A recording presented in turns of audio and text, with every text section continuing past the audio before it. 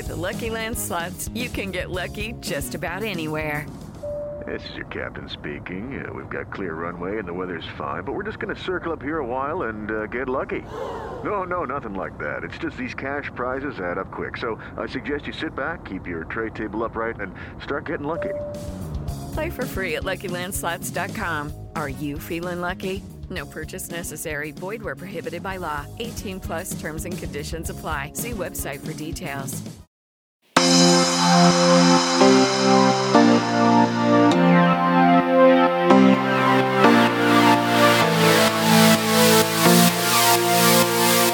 Hello and welcome to Outward for the month of August. I'm Christina Cauterucci, a staff writer at Slate and host of The Waves, Slate's podcast about women and gender, and inspired by the New York Times essay about a straight woman's lesbian work wife, Google it, I am instituting daily leg showings for all my heterosexual colleagues. You're welcome.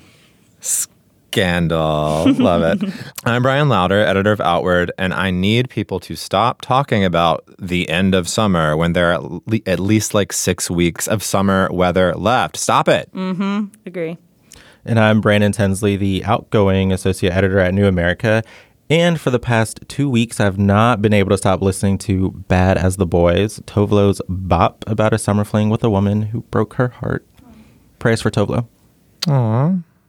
So this month, we're feeling heated up. We're feeling angry. We're feeling charged. We're feeling challenged. Sometimes we're feeling petty. So today, we're talking about fights. The fights we're having in our queer communities now, the fights our LGBTQ ancestors fought in years past, and the fights that we will probably still be fighting generations into the future. So we've each brought a current ongoing fight to discuss. We're going to start off with that. Then we'll hear a clip from an old interview with Jean O'Leary, who tells the story of a famous rift in the early gay liberation movement. And we'll leave you all with a few bits of queer culture that have instigated fights in our own lives and will possibly instigate fights in yours. Hopefully. But first, we're going to kick things off, as usual, with our August Pride and Provocations. Brandon, what do you have? So I have a double-pronged provocation. Woo! I know. I have to make up for all the prize that I usually feel. Regarding Paris is Burning. But it is mostly, at least partly about me as an audience member because I think it's a fantastic film about the New York City drag ball scene and the complex intersections of race and gender and class and sexuality that go along with that particular community. So the first part of this provocation is, this is a very Brandon provocation, but it's with myself. So I saw the film for the first time just last week. If you're in D.C., East Street Cinema is playing it. Yeah, it was reissued this summer, right? Right. And so I think I had sort of taken for granted just how powerful like a social document like this film made in 1990 could be to see for yourself. I had mostly kind of assumed wrongly that through like cultural osmosis, I already knew enough about Paris is Burning such that I didn't need to, pay money or even watch it on Netflix where it's also streaming. And so I'm partly provoked at myself for not seeing this film sooner because it's the sort of thing that, in my opinion, you want to carry with you on this earth for as long as possible. The second part of this provocation is much broader. And so seeing this film in 2019, I think illuminates just how little has changed justice-wise for trans folks. And so you see this, I don't know if you guys have seen the film, but you see this at least partly through Venus Extravaganza, a trans woman who's one of the main figures in the film. And so the end of her particular story arc is also the end of Paris is Burning. And so among the many wrenching, tragic things about that particular story, I think is the many ways that justice for trans folks today is as elusive as it was, decades ago at this point. And so for me, it was something where, on the one hand, this was a movie of so much beauty and insight into one of the most marginalized communities. And it also shows you just how much work is still to be done, in many ways, work that never really seems to have started. So that's my provocation. Yeah, I think that's a great. I think we with that film, people focus on the sort of fun of it so much, but I think that's a really important message to take away from it, Brandon, for sure. Christina, what do you have? I've got a Pride this month. It's slightly delayed because this this cultural piece of brilliance has been around for a while, but I'm proud of Old Town Road, the song by Lil Nas X. So Lil Nas X, he's a vocalist, he's a rapper, he's new on the scene. He came out as queer on the last day of Pride Month. And since then, his first single, Old Town Road, which is just a good-ass song, you should listen to it if you have somehow managed to not listen to it yet, has broken all the Billboard records. It's the longest-running number one on the Hot R&B and hip hop chart, the Hot Rap Songs chart, the all genre Hot 100 chart. He's certainly, hit this metric of domination. And it just gives me so much pride to see this extraordinarily talented, but also just joyful and humble and fun-loving gay 20-year-old just beating the shit out of these charts, especially as an artist who is gay and Black in country music, which, is an industry that has tried very hard to suppress Black artists and queer artists and also deny that country music made by Black and queer artists is country music. I love seeing queer people excel in all industries, and this one in particular feels especially powerful. Also, he's just so much fun to watch. I saw this video. It was one of these videos that was being passed around as feel good, inspiring, blah, blah, blah. And it actually was really feel good and inspiring. He surprised this 5th grade class at some elementary school in Ohio. Yes. So this class apparently, the whole grade of 5th graders learned the song to perform at some end of year celebration. And he saw the video and so went and surprised them, and they freaked out. They're just jumping up and down, singing along with him. And I kind of teared up just thinking about these kids all over the country who are unable to escape the remarkable stylings of this gay man who wears neon fringed cowboy jackets with no shirt underneath and makes a really good song that's been stuck in my head for the past 19 weeks. Brian, how are you feeling this month? Well, I have a Pride, but if your Pride was a little bit delayed, mine is severely delayed because it's a book that came out in 1977. But it was just reissued this past June, and it's called The Faggots and Their Friends Between Revolutions. And it is a classic book that I actually didn't know about until I heard about this reissue, but it's been sort of a cult classic for, 4 decades or so now. Written by Larry Mitchell, 77, reissued by Nightboat Books now, so you can find it there.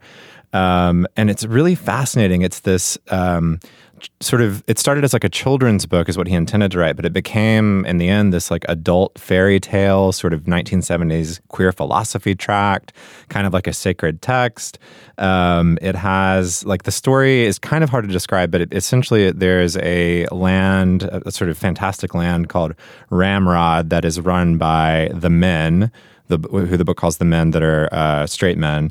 And then within that land, the faggots and their various friend groups who are the strong women, the drag queens, the queer men who are sort of more assimilative gays. There's many different tribes. They all are living sort of under the rule of the men in this land of Ramrod, trying to survive and foment the gender and sexual revolution to come. And it's beautifully illustrated by artist Ned Asta. And all of these folks lived on a 70s commune called Lavender Hill up in Ithaca. So it's got that vibe. And it's just so fantastic. It made me so happy to read it. And I'm proud that book was created way back then, and I'm also proud that Nightboat has reissued it for a new generation. So I'm hoping everybody will go check it out because it made me really happy. So good. Yeah, it's cool. However, I'm also provoked. Me too. This month, I think Christina's provoked as well. Yeah, by something else, and that is the fact that our dear Brandon is leaving us. What the hell, Brandon? I'm really upset. I'm glaring at him right now. You can't see it. She really is, though. But what is so good that you are leaving the Outward podcast? Tell us. So I'm departing Outward and New America to go to CNN to be a national political writer, covering politics and culture and identity and all these other interesting intersections. So basically a lot of the stuff that I've been freelancing about for the past 5 years anyway, and I get to do it as a full-time staff writer. So. That sounds so boring, and I don't understand why you would want to and do a really that. unimportant and frivolous beat. Yeah, I think it's a waste of time. I'm really proud to see all of your work in so many different parts of your life pay off in this really incredible sounding job. And I'm provoked at CNN for not allowing you to continue on this podcast. I'm never going to forgive that network for that. But I mean, obviously, we're all really excited to keep reading you on America's premier cable news network. We can say reading the content, but also reading insulting, reading shading, giving me a read. You're going to be – I can't wait until the first article that you write that becomes one of our provocations on here. Ooh. Yes. Oh, my gosh. We're going to be on the lookout for that for sure. Yeah. That is all amazing, and we're so happy for you. And I think it's worth noting that this is our 1-year anniversary, actually, this episode. We started in August of last year. So Brandon has made the first year of the Outward podcast possible, and a beautiful thing. So thank you for that, my dear. On that note, we are just beginning the search for no one can replace Brandon, but for a new voice to join the podcast. So if any of our listeners have ideas for folks who might be good for that role, please feel free to email us at outwardpodcast@slate.com, and we will see what happens. Okay, round 2. Name something that's not boring. A laundry? Ooh, a book club. Computer solitaire, huh? Sorry, we were looking for Chumba Casino. That's right. ChumbaCasino.com has over 100 casino-style games. Join today and play for free for your chance to redeem some serious prizes. ChumbaCasino.com. No purchase necessary. Void where prohibited by law. 18+ terms and conditions apply. See website for details. So, as Christina mentioned earlier, this episode is all about fights, divides, and schisms, old and new, that sometimes tear through our queer communities. To zoom in on this a little bit, we've each picked one fight to talk about and parse. And so I think we should just dive right in. Brian, what's got you ready to throw down your glittery gauntlet on this episode? Well, this is a fight that is definitely ongoing. It's, in fact, the film that the fight is based on comes out the day we're recording, which is the middle of August. And it is the film Adam, which is a new movie out from director Rhys Ernst. And many of our listeners may be aware there's been a controversy roiling about this film for weeks now, before even a lot of people will have seen it. There has been a call for boycotts, for canceling, and it's all over sort of what the premise of the film is, which is that in Brooklyn in 2006, there's a cis male teenager named Adam who goes to spend the summer with his queer older sister. When he does that, he kind of enters this lesbian and trans milieu of that particular moment. He has a crush on a lesbian named Jillian. She mistakes him at a party for being a trans guy himself, and he pretends to do this. He proceeds to accept that misconception and pretend to be a trans guy for the summer. And I don't want to spoil too much, but various situations ensue from that. It's worth noting that this was directed by a trans guy. Rhys is trans, majority queer cast and crew, based on a novel by a lesbian. So it is a queer project through and through. However, the critique has been there's been a number of them, but the main one I think is that a queer artist should not be making a story that might participate in tropes like the big one that trans people often face, that they're fake in some way, that are negative and dangerous to the community, and that also we shouldn't be representing a moment in queer history like this that is not as evolved about trans and lesbian identity as we are now.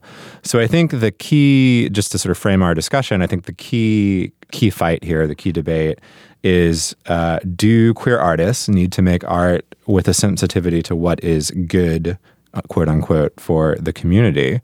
And so I know you guys haven't seen the film. I don't think I have. So we don't have to necessarily talk about the specifics of it, but I think that larger question is worth exploring. So I'm curious what your reactions are to that.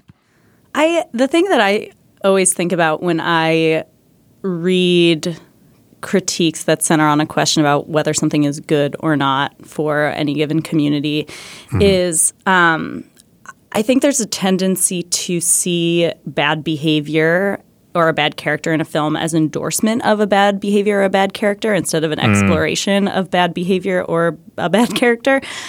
I haven't seen the film, so yeah, like you said, I'm not going to opine on the specifics of it. But I will say it's annoying to me to hear about another movie where a lesbian ends up falling for a cis man. I've seen just so many queer movies where either a lesbian starts out with a cis man or ends up with a cis man, and it's like, wow, our identities aren't so black and white as we thought. But like, I don't know, sometimes they are a little bit black and white, and sometimes people don't want, their sexual and romantic lives have nothing to do with cis men. All of which is to say, I don't think that it's a responsibility necessarily for queer and trans artists to be making like good films that portray queer and trans people as like simple and cut and dry like caricatures instead of as real nuanced, complicated people dealing with very complicated lives. Yeah, I mean, I particularly like, Christina, your point about sort of endorsement versus exploration. That's something I haven't thought about before. And it makes me wonder, sort of like, also having not seen the film, like what can or should filmmakers do about films that are this controversial? Is there a way beyond sort of just like letting audience members just sit with the film that people can engage with the film and engage with the filmmaker, which I know like you want some sort of critical distance between the filmmaker sort of like telling you exactly what you should think and feel and leave the theater, what feelings and thoughts you should leave the theater with.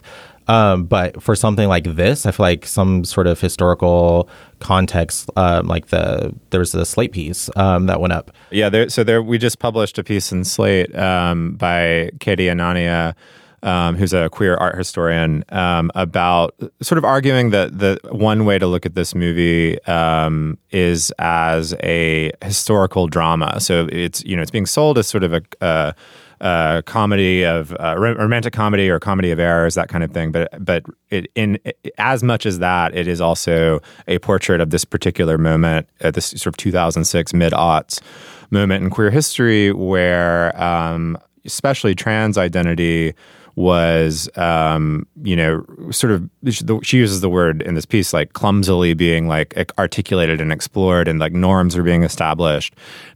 Understanding the film in that way may be helpful to seeing what it's up to instead of only as like a comedy.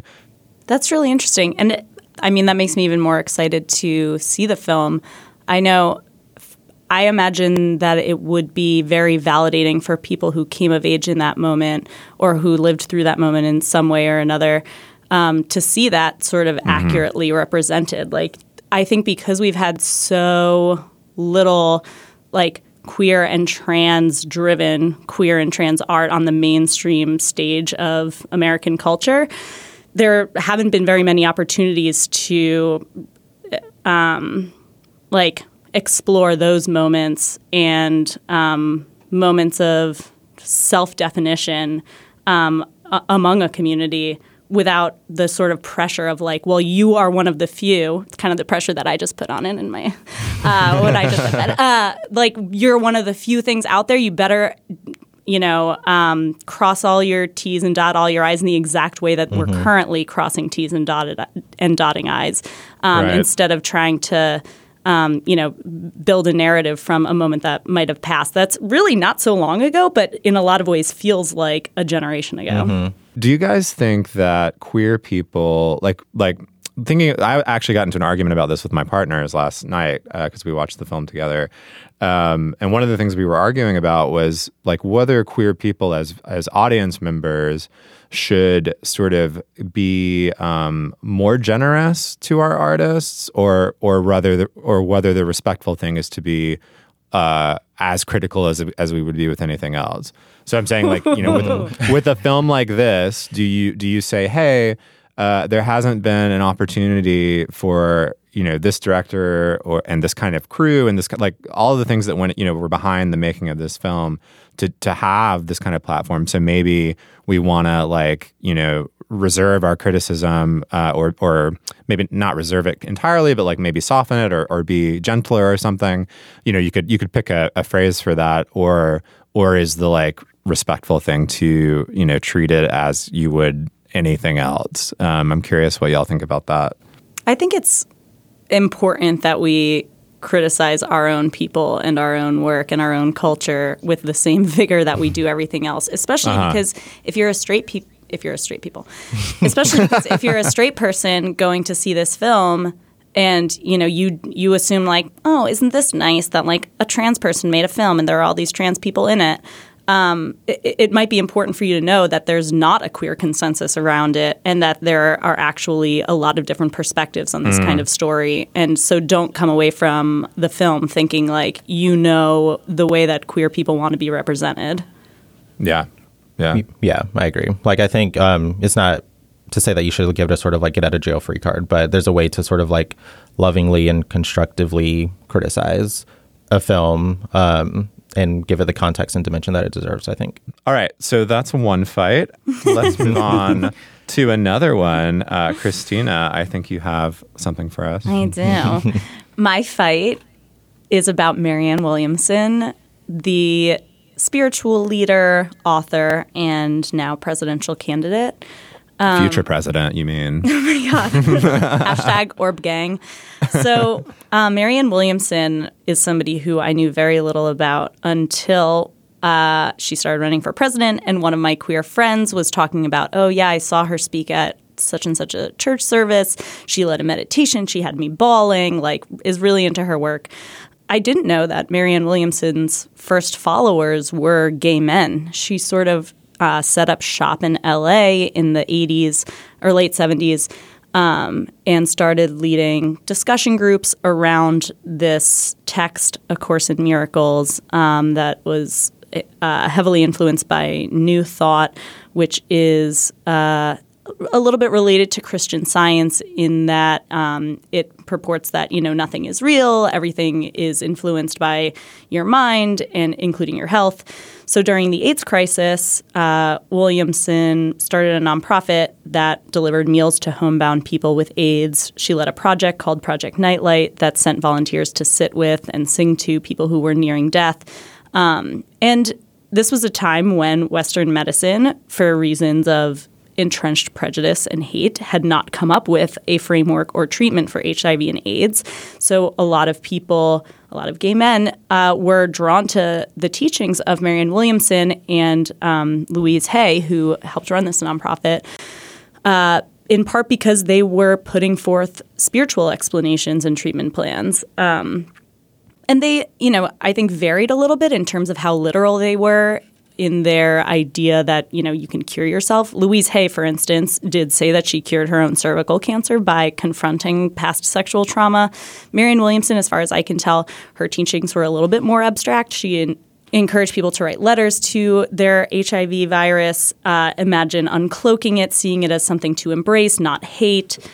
She talked about, you know, healing yourself through loving yourself. And for some gay men, especially people who had grown up in a faith tradition that rejected them because of their sexuality, but, you know, people who might have still felt comfort in a spiritual approach to health, you know, it was a source of solace for them. And, you know, for people who were trying to understand and grieve the deaths of many loved ones, you know, she gave them a place to come together and talk about it. So now that she's running for president, a lot of people are sharing those memories, and a lot of other gay men are sharing other memories of Marianne Williamson making their friends feel like they were at fault for their own illness and blaming themselves when they couldn't heal themselves through positive thinking or love themselves enough. And a lot of people remembering that as very damaging to their communities, especially at a time when a lot of activists were trying to organize people in defense of a community that was being neglected. So, people remember her as a huckster, as an AIDS profiteer. These are some of the allegations that are going around on social media. So I talked to some people on both sides of this fight, if you want to call it that. And it's a really complex issue because these are people's actual memories and feelings, and they seem to conflict. And I think it's very possible that nobody is wrong in this situation. People just interpreted and internalized her teachings in very different ways. You can't tell somebody that what brought them solace and hope was wrong, or that somebody who gave them a place of love and comfort when they felt like they didn't have any was wrong, just because it caused somebody else, grave psychological and emotional harm. But what really gets me is that the Marianne Williamson campaign refuses to admit or recognize that both sets of memories could be true at the same time. It's been interesting to me to see the passion that people bring to this particular issue, in part because it's about defending or defining a shared history that queer people are really the only ones qualified to write. So I think people are very protective of that history and painfully aware of the lessons that we should be drawing from that history, the history of the state-sponsored trauma and neglect during the AIDS crisis. And when there are different memories or interpretations of that history, it can feel very disorienting and deeply personal to people. One man that I spoke to who really loves Marianne Williamson and, was part of her AIDS support nonprofit back in the day was saying it feels like someone's attacking his mother. She was a motherly figure to him. And other people have equally strong memories of her as somebody who was making their friends feel terrible about themselves when they were already suffering. So, we're always fighting for our queer futures, too, when we fight about our queer histories. And in this case, where this AIDS-era figure is raking in millions of dollars in donations and trying to be president, it's risen to the surface of our social media discourse. Have you guys been paying attention to it at all? Yeah, I mean, one of the elements, and we should say you wrote a great piece about this. We should say I wrote a great piece on it. Yeah, thank you, Ryan. We'll have on the show page for sure. But one of the just extra dimensions to it to everything you just said is that a lot of people who haven't been familiar with her until now are treating her as kind of this camp figure because she speaks differently on a debate stage than everybody else, and she kind of speaks to this to a number of different strands of like what I think in a previous podcast called like queer spirituality. These sort of alternative models for being spiritual, and one of the quotes that you got that you featured in your piece was sort of about, I think it was a tweet actually, it was sort of how strange it was for this older gay man to see, and painful it was to see younger gay folks treating this person as like a funny camp figure. Yeah. When for him, she was a villain.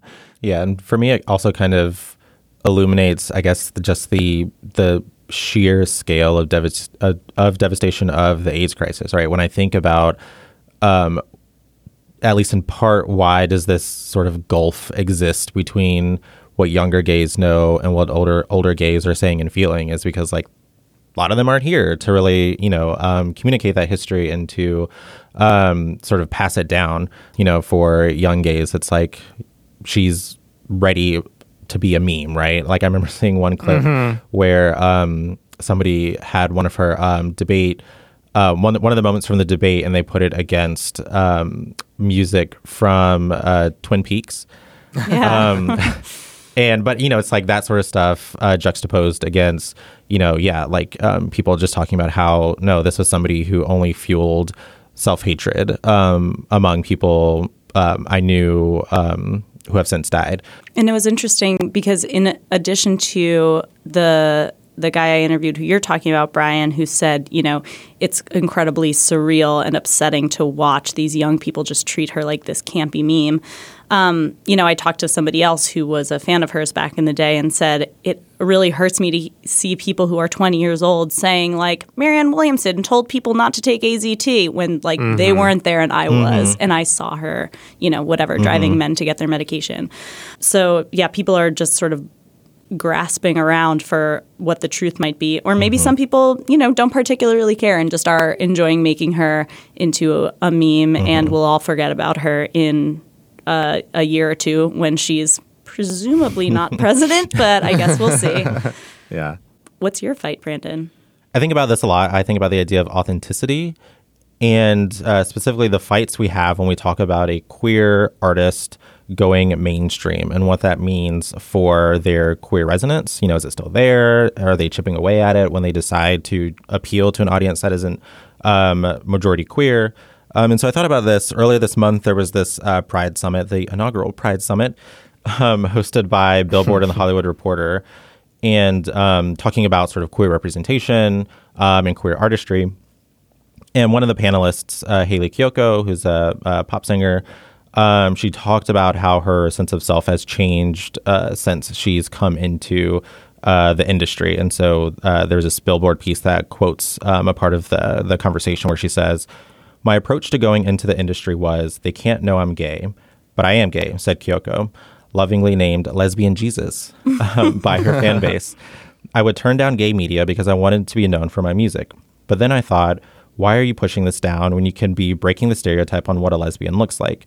And so I thought that was one sort of aspect to think about sort of like authenticity is in terms of your identity, how much of your queerness comes out in your artistry. And then another aspect of it, Tegan and Sara, who are coming out with a new album this year. Yay. Should get them on the show. But they talked about a different aspect of this a few years ago in an interview. They said, "This is the only industry that I can think of where people are criticized for success. We're still the same old Tegan and Sara. Why would anyone as a fan criticize us for being successful? Well, it might have seemed like we were selling out. What we were really doing was stepping up." Oh, shit. Yeah. And so I didn't realize that people criticized them for I didn't until mainstream. I started sort of like thinking through more of like what I've heard about this like over the years. And so, yeah, there's a lot of sort of interesting hand wringing over like what's lost and what's gained when somebody becomes mainstream. And so I think those two quotes sort of encapsulate two of the factors that go on. And so I think one, on the one hand, there's certainly reason to certain questions that we should be asking. So are we diluting or blotting out parts of our identity when we decide to have this radical shift in audience? And who is this product for at this point? And at the same time, I think that there are the sort of non-art considerations. And I'm sort of taking what Tegan and Sara had said and sort of extending it a little bit. Yeah.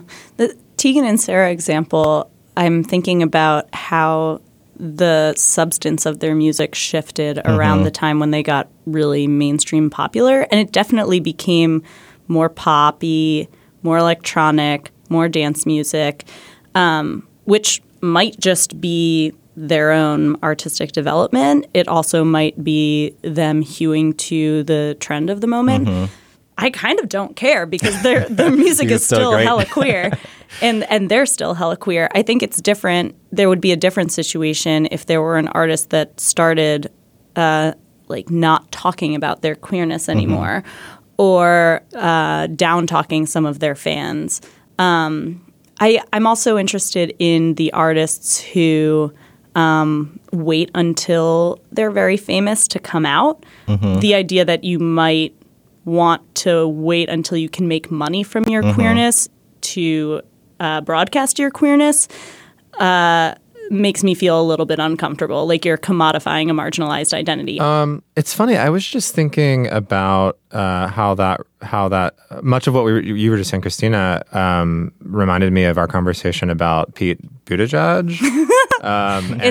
He's the black hole that all of our conversations just get sucked into. Well, and I don't want us to get sucked into that particular black hole, but I do think it's striking to think about like where does an artist or even a politician in that case like draw their power from? And I think I have I've not been out since I was like 10 or anything, but I think since I came out at a fairly average age, I think I have drawn so much like power and inspiration and just energy from my queerness. And so it's always strange to me to think about artists who are queer but are hiding it or feel like it's like or politicians like Pete, but who think it is a detriment to them or something that would get in their way. I don't want to sound too naive. I do understand again that there are structural limits placed on people, and so I'm not stupid about that. But at the same time, God, I just feel like there's so much to be gained from embracing your queerness creatively that I have trouble relating. I don't think of people as like sellouts or like necessarily like bad for not embracing it, earlier. But it is perplexing to me. Maybe is how I feel about it. If that makes sense. Yeah, and I also think of it in terms of like the difference between like personal and private stuff, right? And how for queer artists, it's perhaps not so easy to compartmentalize it in a way that like people who are not so much in some public eye to do. So like I wonder if when some artists, they delay sort of coming out publicly, perhaps it's less because they don't think that the industry, just like entertainment industries are often just much more progressive generally. But if they delay it, not because of potential pushback in the industry, but more sort of like behind the scenes reasons. So yeah, I think about artists like Janelle Monáe, and I think she says in that profile, sort of growing up in Kansas, I think it was probably less. I'm sure she had sort of relationships, and maybe it was more of an open secret within sort of the music and entertainment industries. And it was more about like, how's my family going to respond to this? What does this mean am I ready to like sever those ties potentially, depending on how family takes it? And so I also think about how the stakes to an extent seem higher for people who are so famous. But I think it's a very interesting fight and debate that we'll, I'm sure, continue to have. So. Yeah, so many interesting fights today on the podcast. I love it. Listeners, if you have thoughts on these fights, if you're party to them, or if you have your own queer fights, we would love to hear about them. You can email us at outwardpodcast@slate.com. Hi, this is Dahlia Lithwick, host of Slate's legal podcast, Amicus. If you're listening to this show, you might be interested in Amicus's live show that we're hosting in Washington, D.C. on Tuesday, May the 14th. My colleague, Mark Joseph Stern, and I will be talking to some amazing guests, including Sherrilyn Ifill and a sitting state Supreme Court justice, all about how originalism, a relatively recently invented way of interpreting the Constitution, has taken over the Supreme Court and radically reshaped the law. It's been doctrinal rocket fuel for the conservative legal movement and facilitated the rolling back of abortion rights, the expansion of gun rights, and the obliteration of the separation of church and state. And as another wildly consequential Supreme Court term careers to its end, the court's originalists are on a tear. But there's something you can do about it, and we hope you'll join us in D.C. on May 14th to explore the possible pathways out of the current situation. Go to slate.com/Amicus Live for tickets. On Death, Sex, and Money, we feature interviews with you, our community of listeners, getting honest about uncomfortable things. I developed an illness where it isn't safe for me to drive. A friend once said to me, "Sex is like air. You don't think about it until you're not getting enough." This is a similar sort of thing if you just replace sex with driving. Listen to Death, Sex, and Money wherever you get podcasts. All right, now that we've hashed out some of the biggest fights going on among queers today, we thought it would be good to look back at an important one from our past. To help with that, we turn to historian Eric Marcus and our friends at the excellent podcast Making Gay History, just off its 5th season.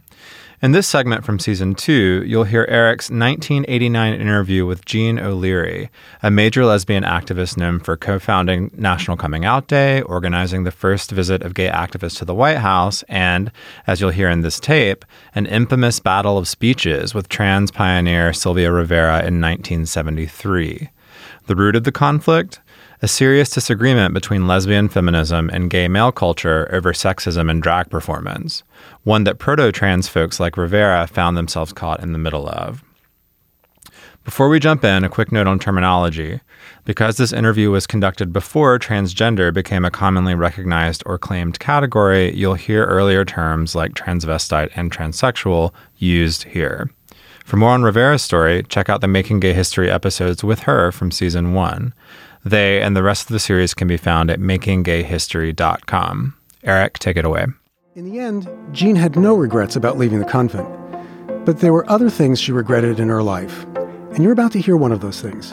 It's 1973, and Jean is at the Gay Pride rally in Washington Square Park in Greenwich Village. By then, she'd led a split of the women from the Gay Activists Alliance and formed a new organization called Lesbian Feminist Liberation.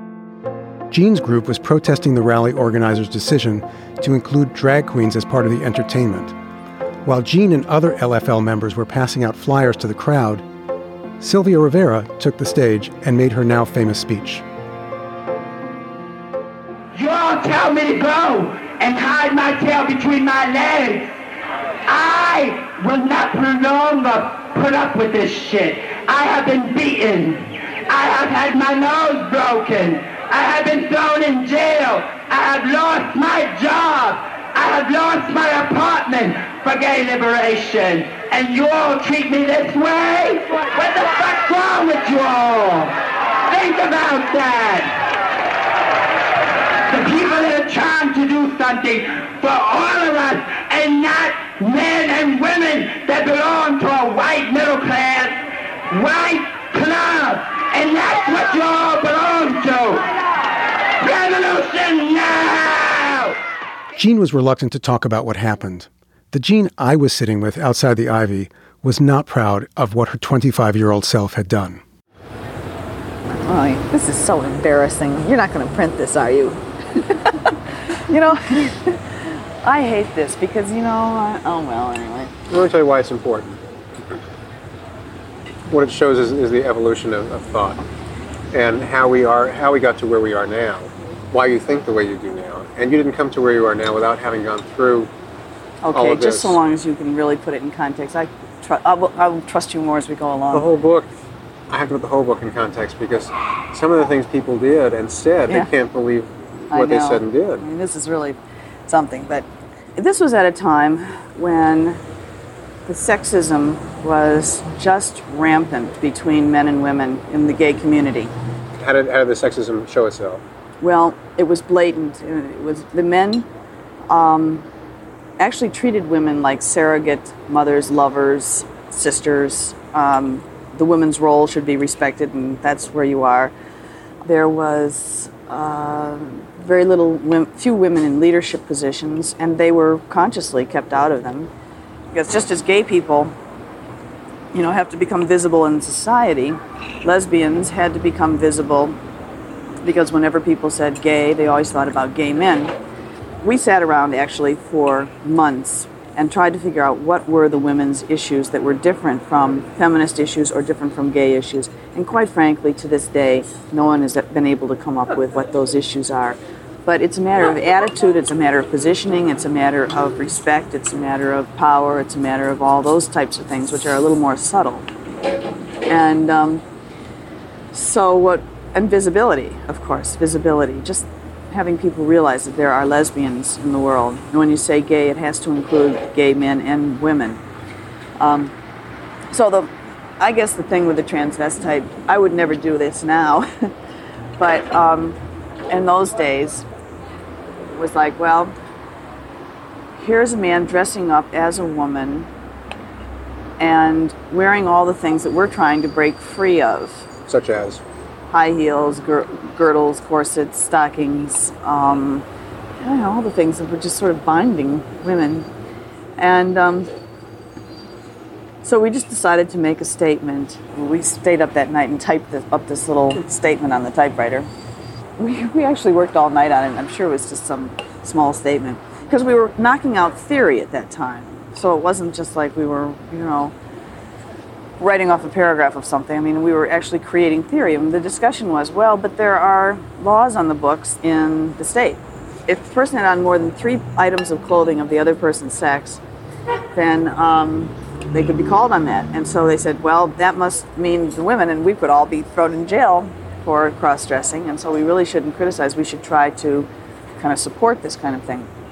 So then we decided that, okay, well, we're not going to attack cross-dressing. We'll attack men who do it for profit, as opposed to do it for a statement. So Vito Russo was a very good friend of mine, and we had a falling out over this issue, but he was still trying to accommodate. Actually, I think he helped me come up on the stage because I was not scheduled as a scheduled speaker. So I got up there. On the stage? On the stage. In front of how many people? Oh, I mean, tens of thousands, whatever it was. It wasn't, the 200,000 we have nowadays, but it was quite a few. And I remember that then I got up there, and this is a little hazy. I don't remember the whole thing because, you're in the situation.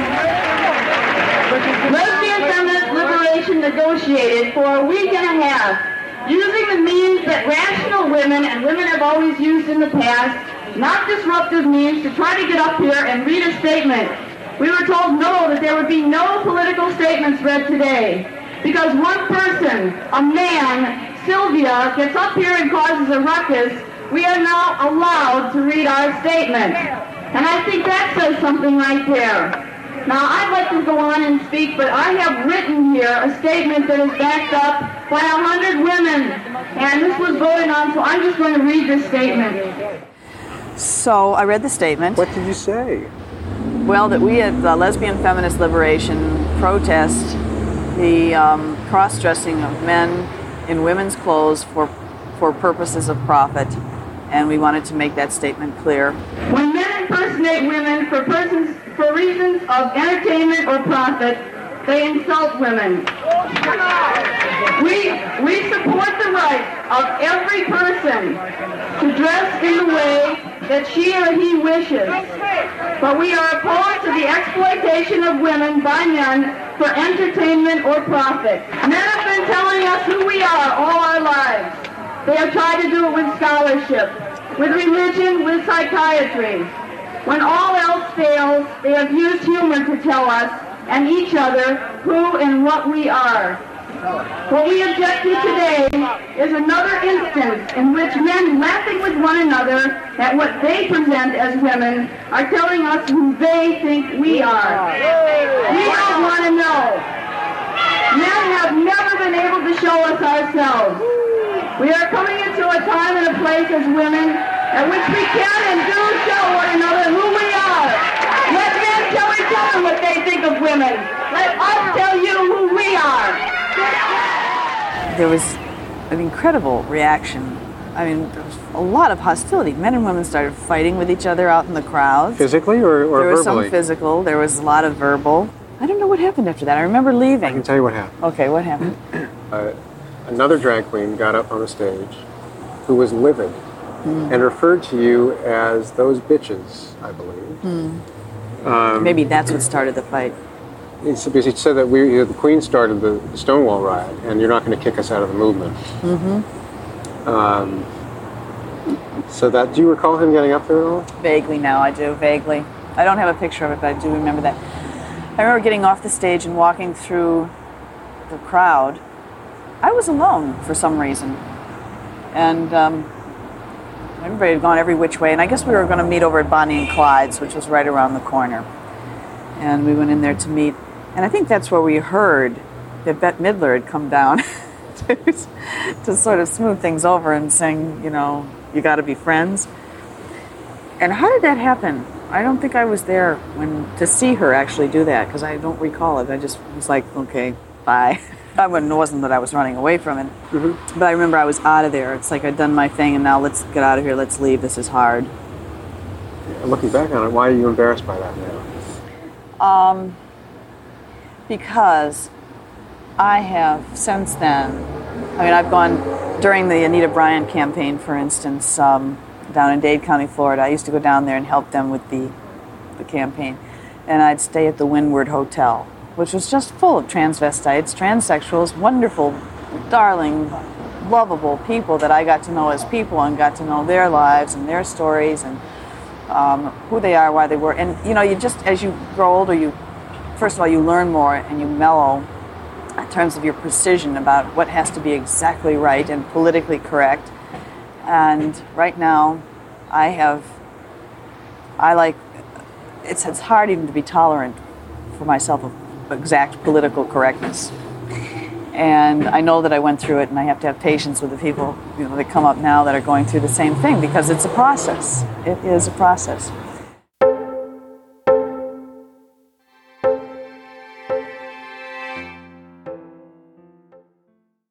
That's it for this month. But before we go, it's time for our updates to the gay agenda.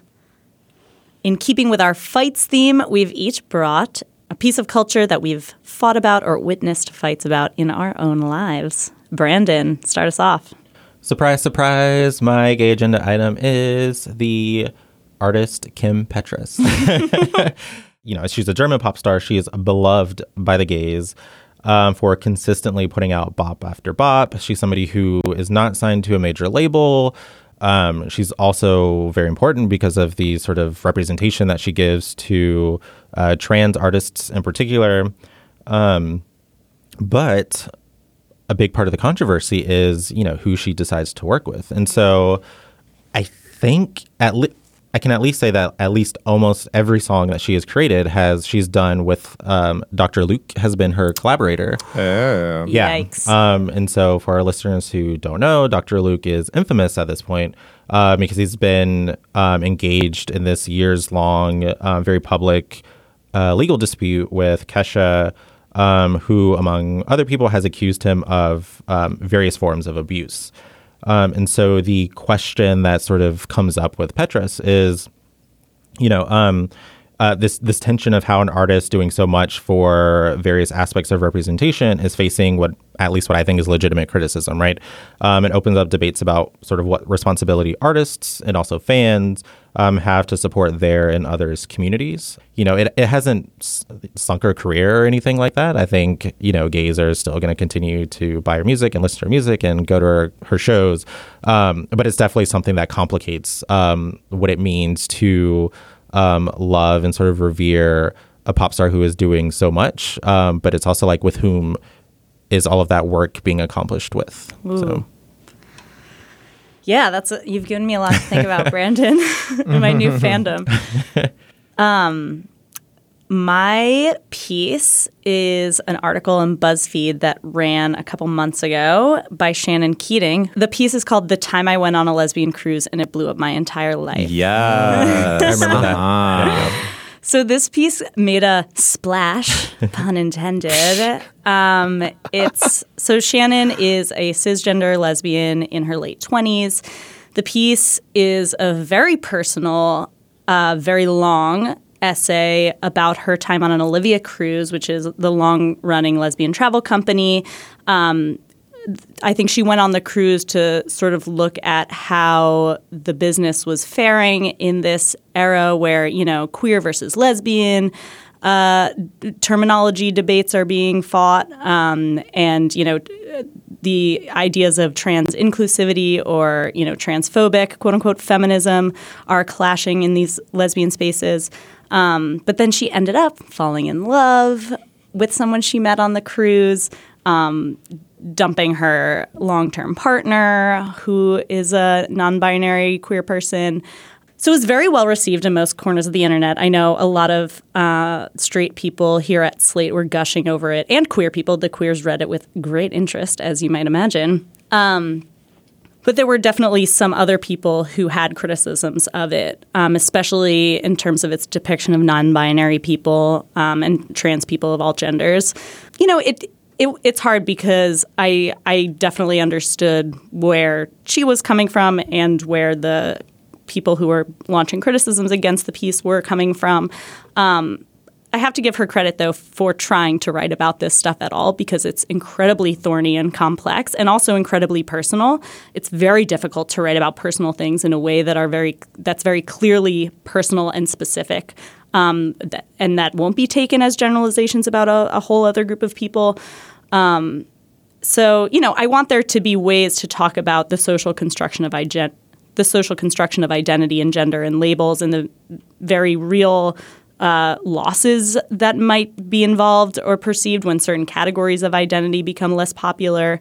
So it's a really interesting piece. The criticisms of it are also really interesting and valid. And, you know, it's, as you can see, I'm still thinking about it and processing it a month or two later. So I highly recommend reading the piece and also seeking out some of the arguments that people were making against it. Brian. So I have another piece. It is back from 2017, but I still think about it all the time. It's called Together Alone, The Epidemic of Gay Loneliness. I remember that one. I remember that too. It was by journalist Michael Hobbs in HuffPost Highline. Highly recommend that you read it.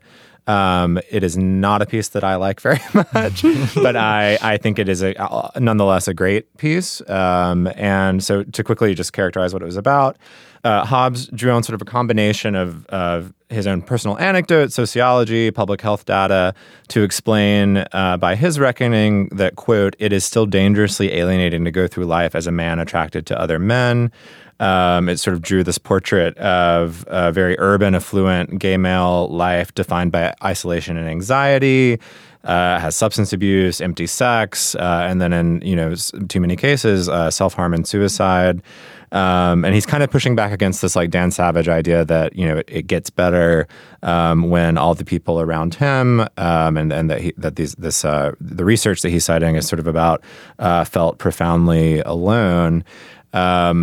I read this piece like everyone did. I think this was one of those pieces that just like went around like crazy at the time, and like felt so deeply alienated from it myself. I did not understand or recognize its portrait of gay life.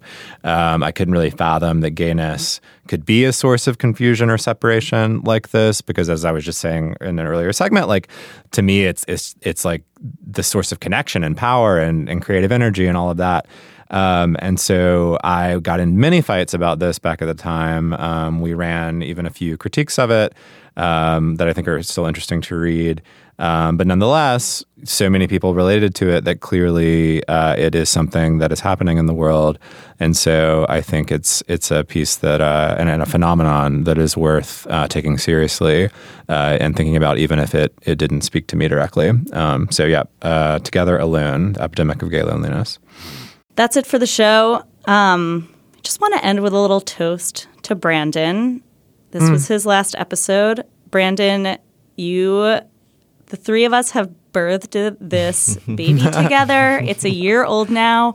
It can possibly walk. It's got a tooth or two.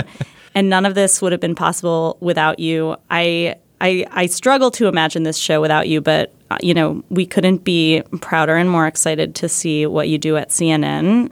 Keep listening, please, and sending us all of your critical feedback.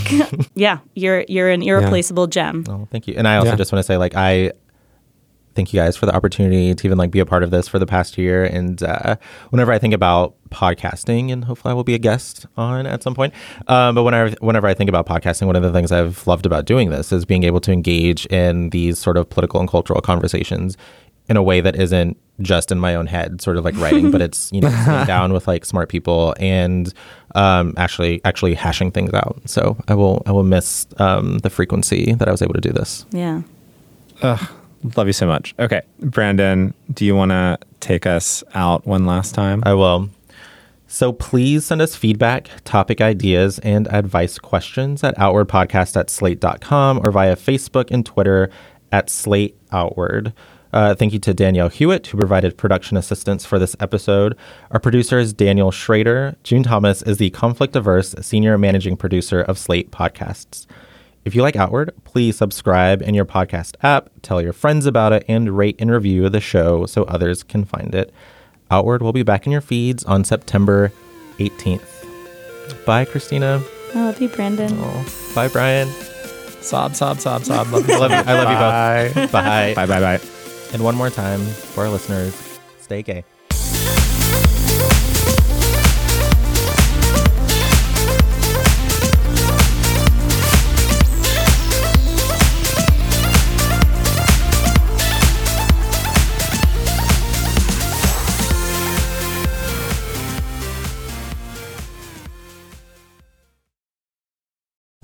Lucky Land Slots, you can get lucky just about anywhere. Dearly beloved, we are gathered here today to... Has anyone seen the bride and groom? Sorry, we're here. We were getting lucky in the limo and we lost track of time. No, Lucky Land Casino, with cash prizes that add up quicker than a guest registry. In that case, I pronounce you lucky. Play for free at LuckyLandSlots.com. Daily bonuses are waiting. No purchase necessary. Void where prohibited by law. 18+. Terms and conditions apply. See website for details.